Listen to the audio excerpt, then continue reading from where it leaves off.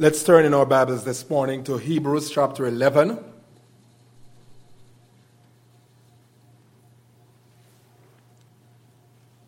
Hebrews chapter 11, verses 8 through 10. We read, "By faith Abraham obeyed when he was called to go out to a place that he was to receive as an inheritance. And he went out not knowing where he was going. By faith he went to live in the land of promise as in a foreign land, living in tents with Isaac and Jacob, heirs with him of the same promise. For he was looking forward to the city that has foundations, whose designer and builder is God." For the author of Hebrews, of all the Old Testament characters who were eminently known for their faith in God, Abraham stands out. As we see in this chapter, whereas he assigns one verse each to Abel, Enoch, and Noah, he devotes as many as 12 verses to Abraham. And of course, this is not surprising for at least three reasons. Number one, Abraham is one of the most highly esteemed figures in Jewish history. In fact, from the Gospels, we see how that the Jews proudly trace their ancestry all the way back to him, John chapter 8, verse 39, even relying on their ties with him to gain good standing with God, Matthew chapter 3 and verse 9. Remember what John the Baptist said to him, "Don't think to yourselves that we have Abraham as our father." They so highly revered Abraham that they were presuming upon their ancestral ties with him to gain them favor with God. And number two, his prominence throughout the New Testament. Abraham is cited some 11 times in the book of Hebrews, 15 times in Luke's Gospel, and 11 times in the Gospel of John. And all in all, he is referred to over 70 times in 11 books of the New Testament. He has the distinction of being called the father, or rather the friend of God, James chapter 2 and verse 23.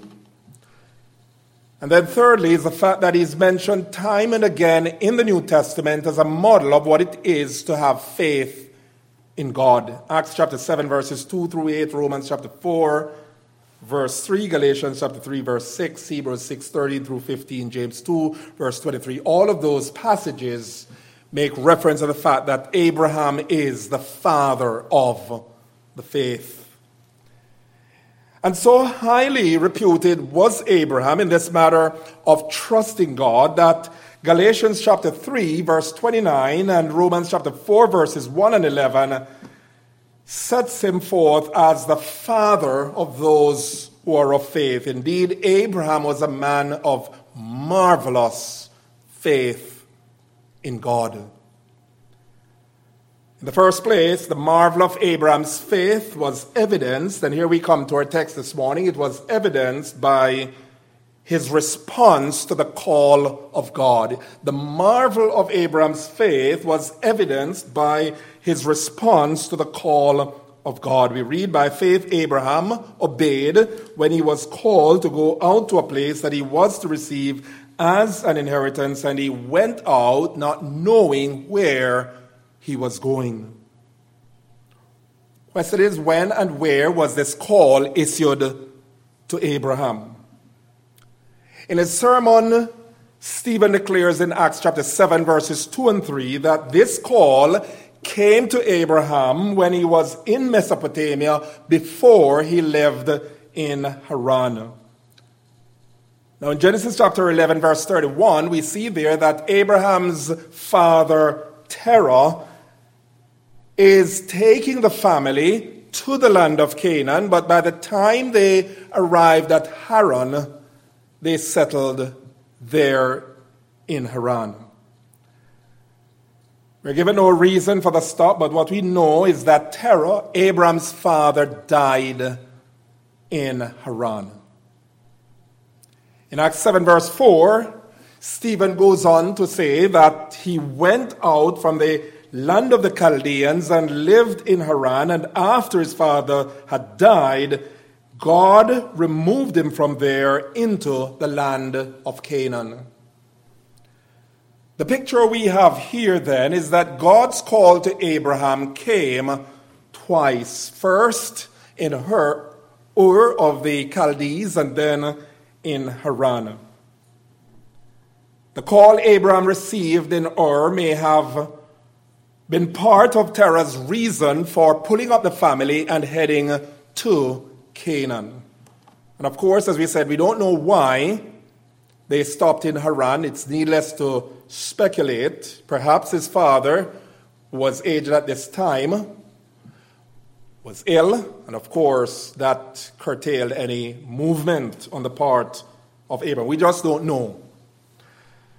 What we have in Genesis chapter 12, verses 1 to 3, would be God's second call to Abraham while he was there in Haran.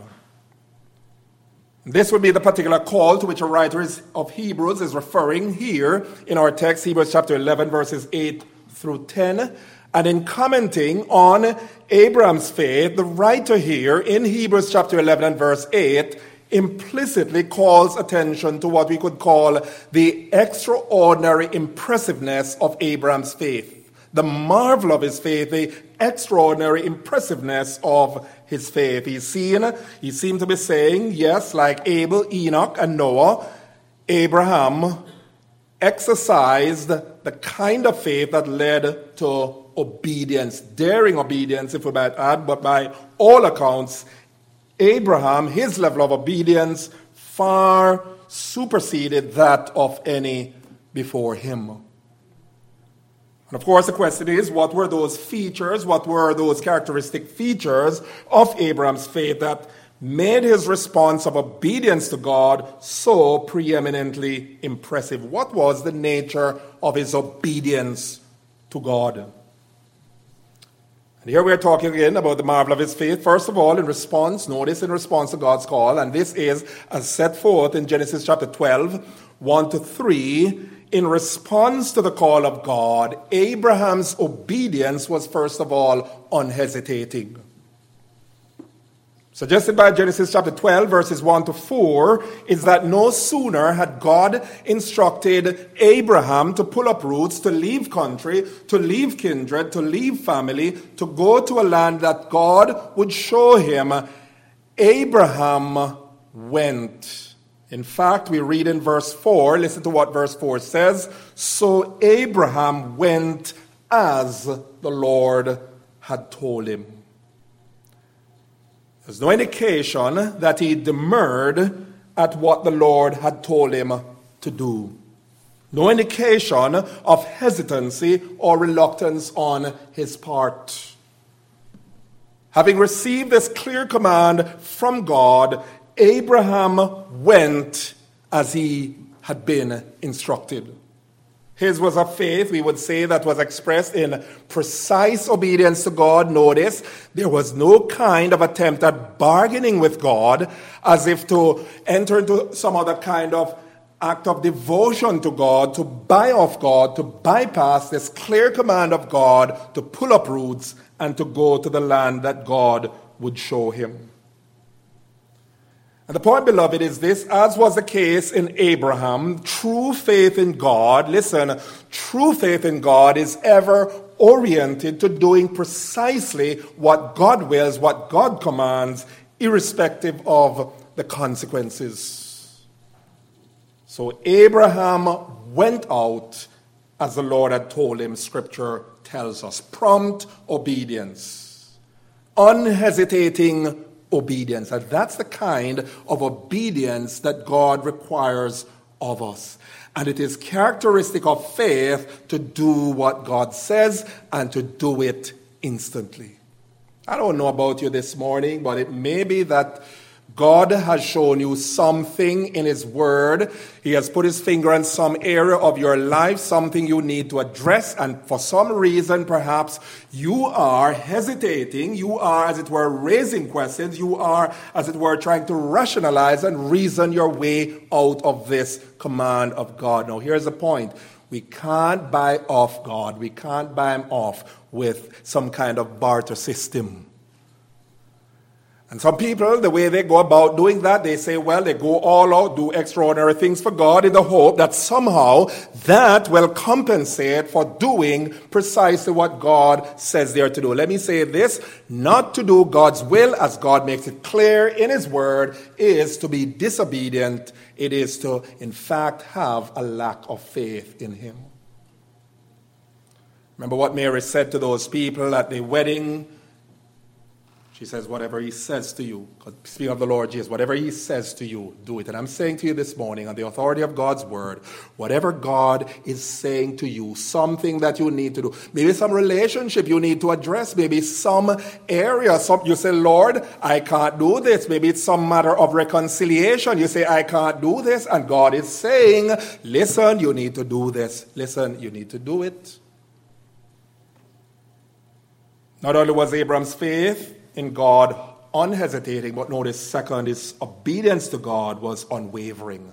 His obedience to God, first of all, was unhesitating. Here it comes. Secondly, his obedience to God was unwavering. Notice in Genesis chapter 12, if you have your Bibles open to Genesis chapter 12, notice the series of statements there in Genesis 12, all indicative of his persistent, persevering obedience. We notice, first of all, beginning at verse 4, in response to God's command to leave your country, leave your kindred, leave your father's house, beginning at verse 4, so Abraham went as the Lord had told him. Look at verse 5. Along with his family, of course, they set out to go to the land of Canaan.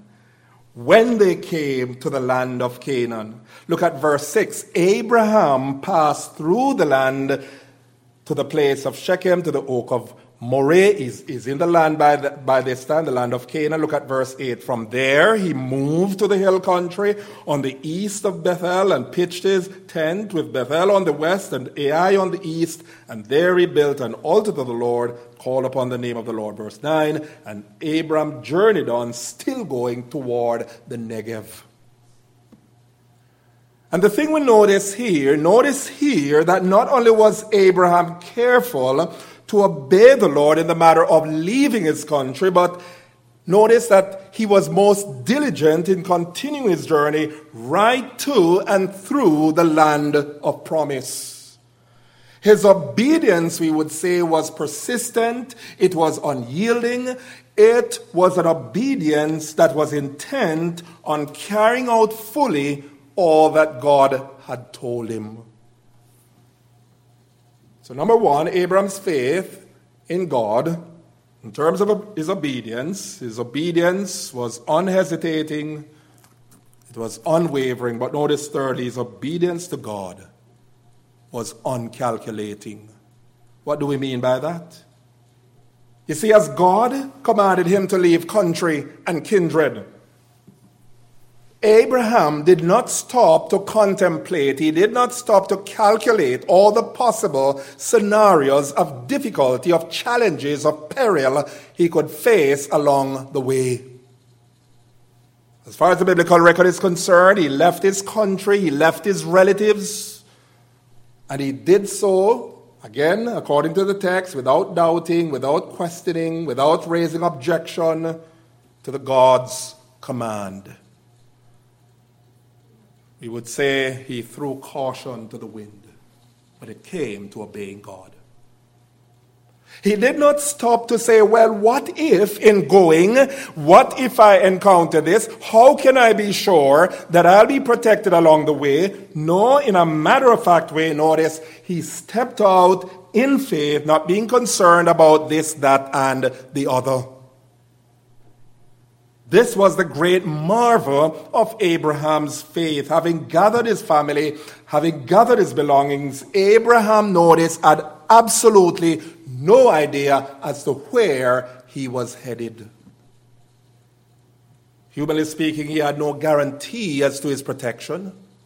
He had no guarantee as to his security over the long haul. Remember those days traveling, what he could have faced: marauders, robbers, bandits, the inhospitable conditions of deserts. Abraham had no clear indication as to how things would turn out. And what did he do? He nevertheless obeyed God. And then we only have to consider what he gave up. Consider how much he gave up in obeying God. Because one of the things we have to remember, beloved, we are so distant from that era. But what we have to understand, and I guess today, in some cultures today, it still obtains, listen, what Abraham did, you see, in leaving his country, in leaving his kindred, in leaving his father's house, was not the easiest thing for anyone at that time to have done. You're talking about leaving family gods. You're talking about leaving family traditions. That would have been seen as an act of betrayal. That would have been seen as Abraham abandoning his family. It was not an easy task. But by faith and in obedience to God, notice Abraham left the security of the known and familiar to venture upon the unknown and uncertain. That's faith. That was the marvel of his faith. How many of us like to go where we know not where we are going? Even if a friend says to us, listen, I wanted to meet me so-and-so, and we're going somewhere, I'm going to show you this place. What is our reaction? Tell me, where are you going? We don't like to be held in suspense when it comes to where we are going. We like to see where we are going. In fact, we will even, if we're traveling in a bus or in a plane, many of us want what? We want the side where the window we can look right through to see where we're going. I'm like that. Abraham left the security of the known and familiar to venture upon the unknown and uncertain. He went out, he stepped out in faith, in sheer, simple, childlike dependence on God, not knowing where he was going.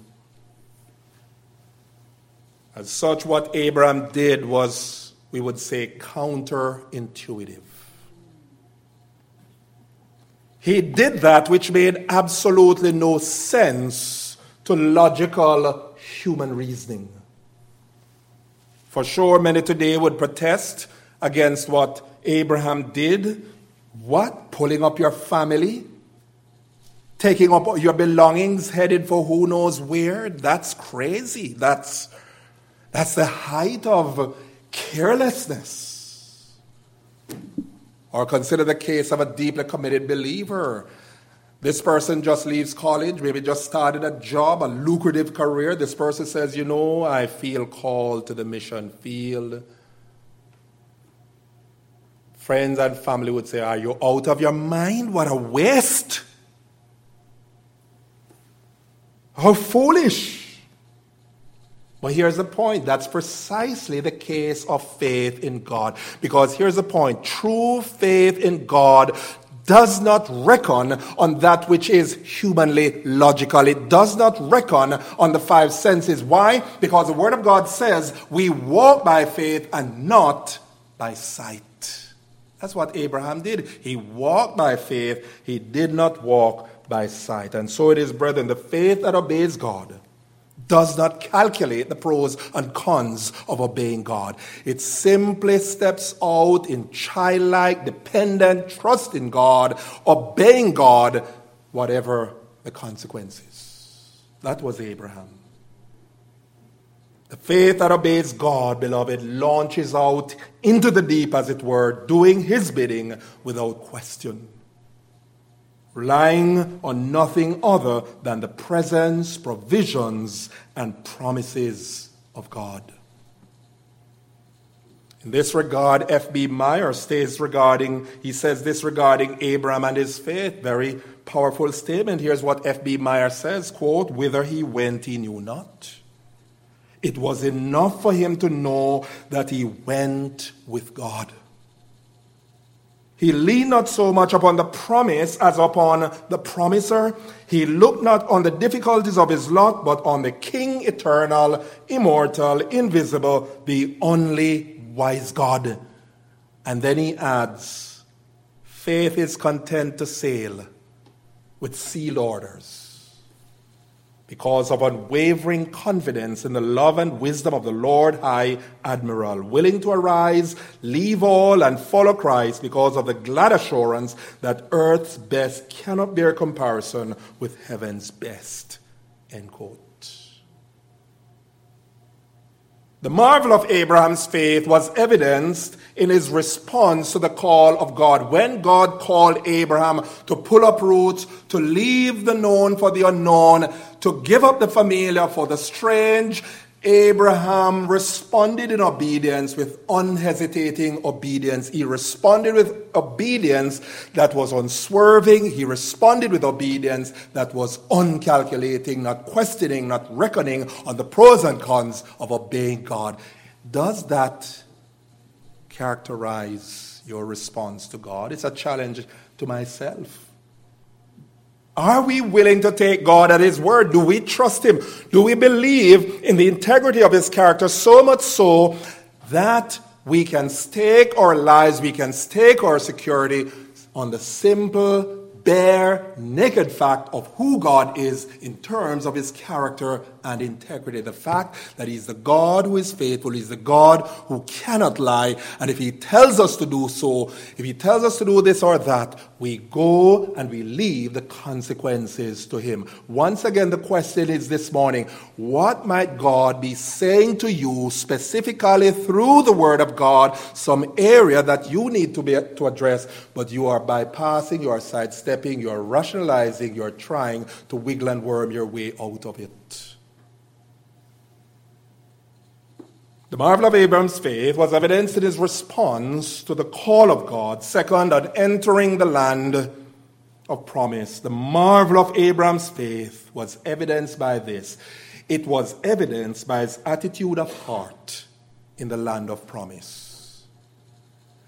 Abraham's faith, the marvel of his faith, was evidenced by his attitude of heart, even as he was in the land of promise. This is going to be very important because, you see, we are living in an age of spiritual triumphalism, which really is not taught in the Word of God, at least the way people are thinking of triumph. Listen, the Christian on this side, eternity, see, faces challenges, hurdles, trials. And God has not promised us that we're going to get everything we want here on this side, eternity. And I want us to watch something with Abraham in terms of his heart attitude toward this particular land that God had promised him, that God, in fact, had taken him to.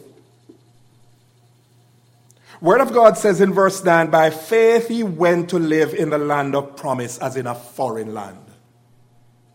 Two things we learn about Abraham's faith in this passage. Number one, by faith, he obeyed God. He left where he was. Secondly, by faith, when he went to that land, he went to live in that land of promise as in a foreign land. What are we getting at here? The Greek verb that's used here for live. In fact, you notice the verse, the word live and lived in that verse 9. It's two different Greek words that are used. Two different Greek words. And the verb that is used here for live in the first clause means to sojourn or dwell as a stranger, as a resident in a foreign land. Abraham's attitude, Abraham's whole mindset in the land of Canaan, the word of God saying, was that of a foreigner, was that of a stranger. Once again, why did I say what I said before? Because there's a teaching today. In fact, it comes under the heading of what's called dominion theology. I've heard of it. Your best life now, you get it all now. And God wants you to have it all now. And so what happens? It lends to a kind of Christianity which is foreign to the Bible, because the kind of Christianity that the Bible advocates, you and I should be living with what kind of mentality in this world? We should be living with a pilgrim, stranger mentality. Abraham, by faith, even as he lived in that land of promise, that land that God had promised to give him, he was living in it by faith as a stranger, as a foreigner. Even though the land had been promised to him by God, and even though he had arrived in the land, Abraham lived in it not as an owner, but as a foreigner.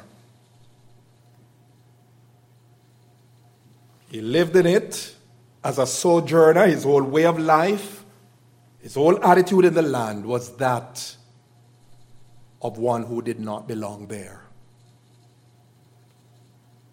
And what verse 10 is saying is that Abraham had to have this mindset as a foreigner in the land of promise, and he had to have that mindset by faith. By faith. What accounted for this? If you go back to what Stephen said in Acts chapter 7 verse 5, as he was preaching concerning Abraham, here's what Stephen said to his audience in Acts chapter 7 verse 5. He told him in verses 4 and 5, God removed him, that is Abraham, from Haran to the land of Canaan.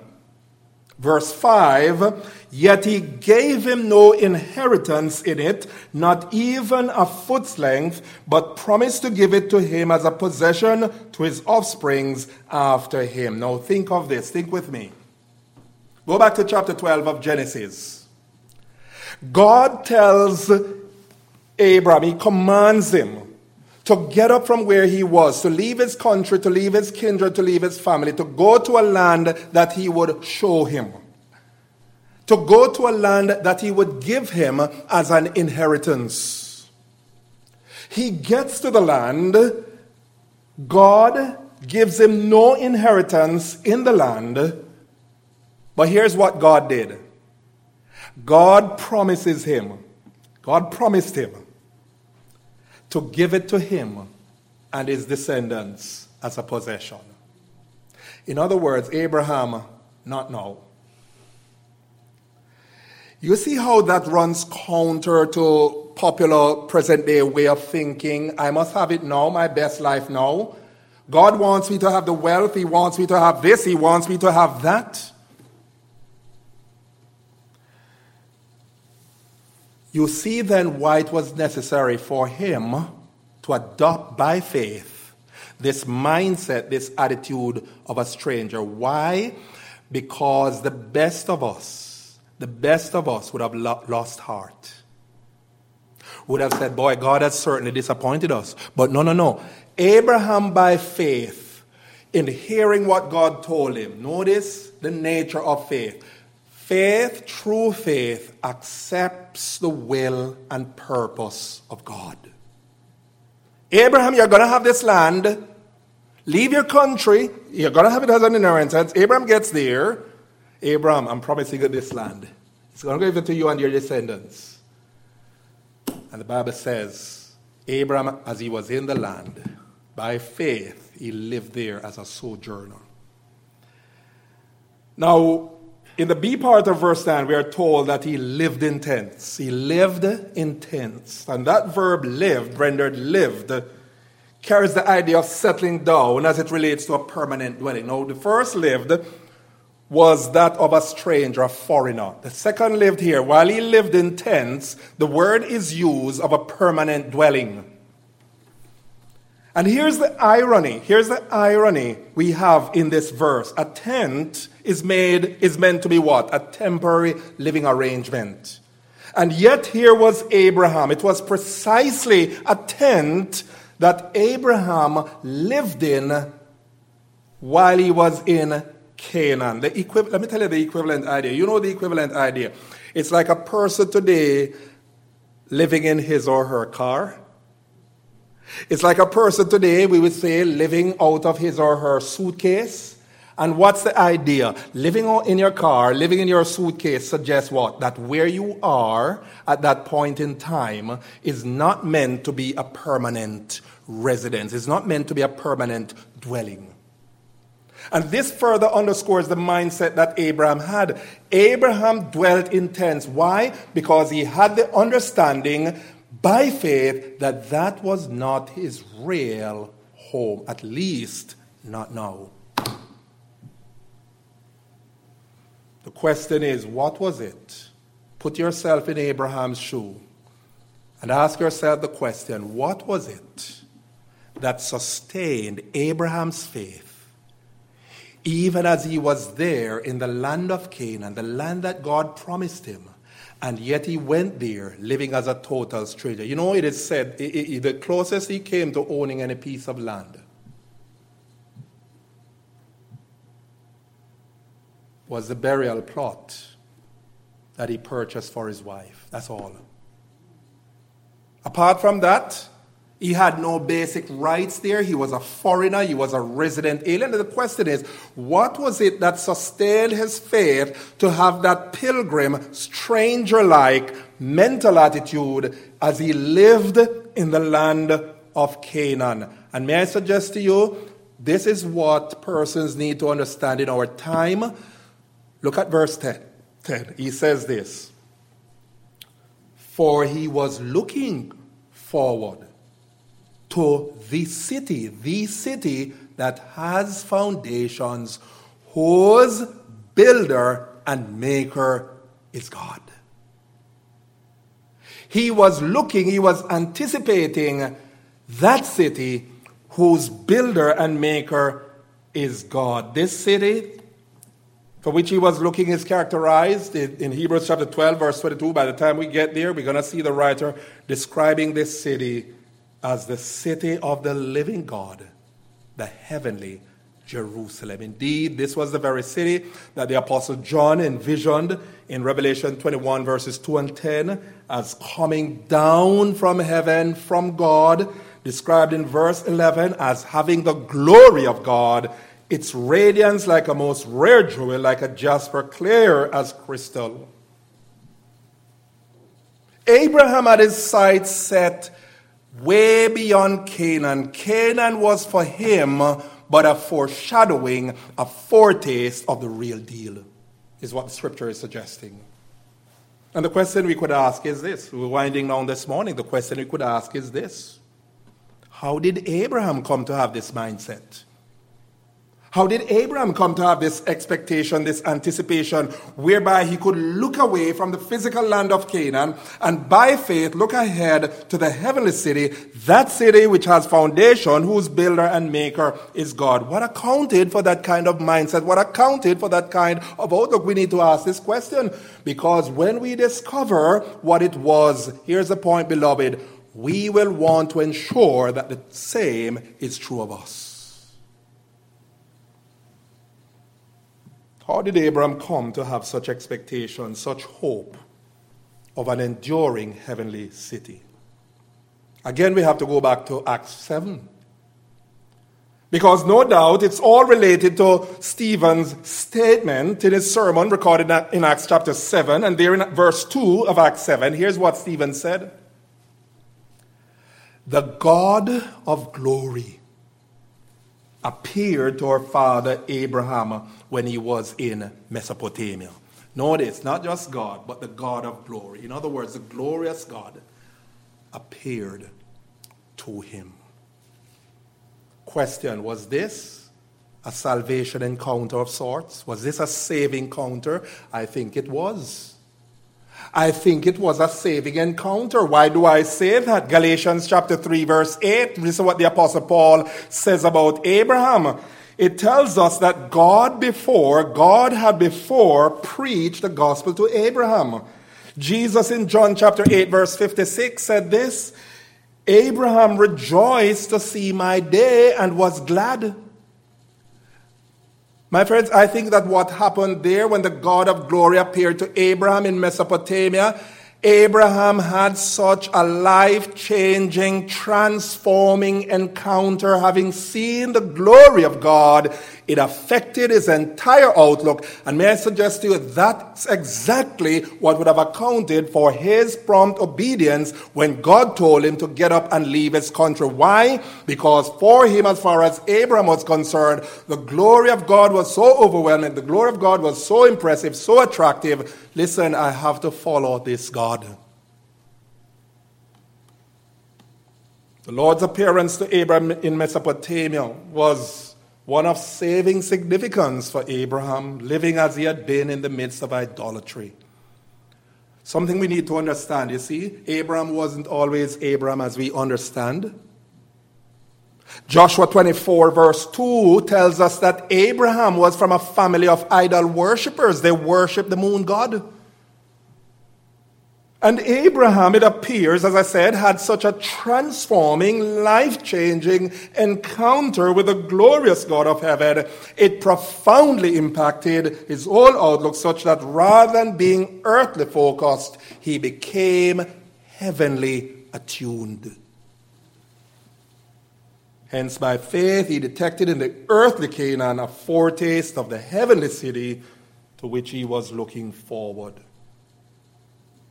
A life-changing, life-transforming encounter with the glory of God is going to impact our whole outlook and attitude to this world. I'm reminded of what the Apostle Paul says in Titus chapter 2, verses 11 and following. For the grace of God that brings salvation has appeared to all men. He talks about looking forward to the glory coming up of our glorious Lord. And he says, for the grace of God that brings salvation to all men has appeared, teaching us to deny ungodliness and worldly lust. We should live soberly, righteously, and godly in this present world. May I suggest this? The reason many professing Christians, reason many are so attached to this world, living like the world, talking like the world, moving with the currents of the world, they have never had a saving encounter with the Lord Jesus. That might be the reason. That is why we are told in Colossians chapter 3, verses 1 to 3, then you have been raised with Christ. Seek those things which are above, where Christ is, seated at the right hand of God. Set your affection on things above, not on things on the earth, for you are dead, and your life is hid with Christ in God. When Christ, who is our life, shall appear, then shall you also appear with him in glory. You see how that runs counter to the dominion theology, the spirit of triumphalism? When Christ shall appear in glory, then we also will appear with him. This is not our best life. No, it could never be our best life. No, this is not our rest, the prophet Micah would say. Why? Because it's defiling, it's corrupting. And when we have seen the vision of the Lord, as it were, the glory of God, I'm not talking about some mystical experience, of course, but I'm talking when we have seen the Lord Jesus in his glory as manifested in the gospel, we are going to be changed, we are going to be transformed. Someone has well put it, Abraham came from Ur, which incidentally means light. He came from Ur of the Chaldees. Ur's largest temple was known as the House of the Great Light. And the god they worshipped was the moon god, Nanar. And this man says, but for Abraham, the God of glory totally eclipsed the brightness and splendor of Ur, its temple, and its gods. That's why he had the mindset of a stranger. That's why by faith he could accept what God said. Why? Because he had seen the glory of God. God had appeared to him in Mesopotamia. And from then on, Abraham was a changed, transformed man. Transformed in his thinking, transformed in his values, transformed in his outlook, transformed in his whole way of life. The songwriter says this, turn your eyes upon Jesus. Look full in his wonderful face, and the things of this earth will grow strangely dim in the light of his glory and grace. As we close this morning, what are the lessons we can take away from this passage? Number one, God called Abraham, summoning him to leave country and kindred and family for a place he was to receive as an inheritance. And here's the point this morning. As believers in the Lord Jesus, you and I have been similarly called. Because we, by God's grace, have been called out of this world, a kingdom of sin and darkness, and we have been called, 1 Peter chapter 2, verse 9 tells us, into his marvelous light. We have been called out of darkness into his marvelous light. And here's the point. This call of God to come out from the world obliges us to be separate from the world, to be different from the world, to be distinct from the world. We read in Romans chapter 12, verse 2, and do not be conformed to this world, but be transformed by the renewing of your mind, that you may prove what is that good and acceptable and perfect will of God. This is God's will for us. God is still calling a people out of the world. He's calling us to be different. We're told in 1 John 2, 15 and 16, love not the world, neither things that are in the world. If any man love the world, the love of the Father is not in him. For all that is in the world, the lust of the eyes, the lust of the flesh, the pride of life, is not of the Father, but is of the world. The call of God from the world then means that we cannot be in a relationship of fellowship with God and be in sync with the world at the same time. Like Abram, who lived in the land of promise as in a foreign land, so should we in relation to this world. Why? 1 Peter chapter 2, verse 11, we are sojourners and exiles. In the world, but not of the world. John chapter 17, verses 15 and 16 is precisely why you and I as Christians should not think like the world and love the ways of the world. We are to be different. Philippians chapter 3, verse 20, for our citizenship is in heaven. The word citizenship there, Greek word that is used, the word from which you get our word politics. Our polity is in heaven, from whence also we look for a Savior, the Lord Jesus Christ. Later, the writer of the Hebrews will tell us in Hebrews chapter 13, verse 14, here's what he says, for here we have no lasting city, but we seek the city to come. Is your hope set on that city? Do you have hope of that city? And so the challenge to you this morning, the challenge to myself this morning is this. By the way that you are ordering your life, by your values, your outlook, your attitude toward this world, is it evident to others that you have a pilgrim mindset? You have the attitude of a stranger toward this world. An attitude of mind and heart that reflects to the world that you are a stranger to the world, that this world is not your home. And then I close with the challenge we gave earlier. Abraham's faith in God was demonstrated by his instant, implicit obedience to God. The question is, where are you in this matter of obedience to God? Why are you hesitating? Why are you calculating? And the answer this morning, the point is this: you can trust God with the consequences of obedience to him. You're not saved. Perhaps someone is listening by way of Zoom. You're not saved. Your first act of obedience to God is to obey the gospel of our Lord Jesus Christ. How do you do that? Romans chapter 10, verses 9 and 10, that if you will confess with your mouth the Lord Jesus and shall believe in your heart that God raised him from the dead, you will be saved. Have you done that? Because not until you have done that are you in a position to truly honor God. May God grant that these things would be so in our lives for his name's sake. Amen.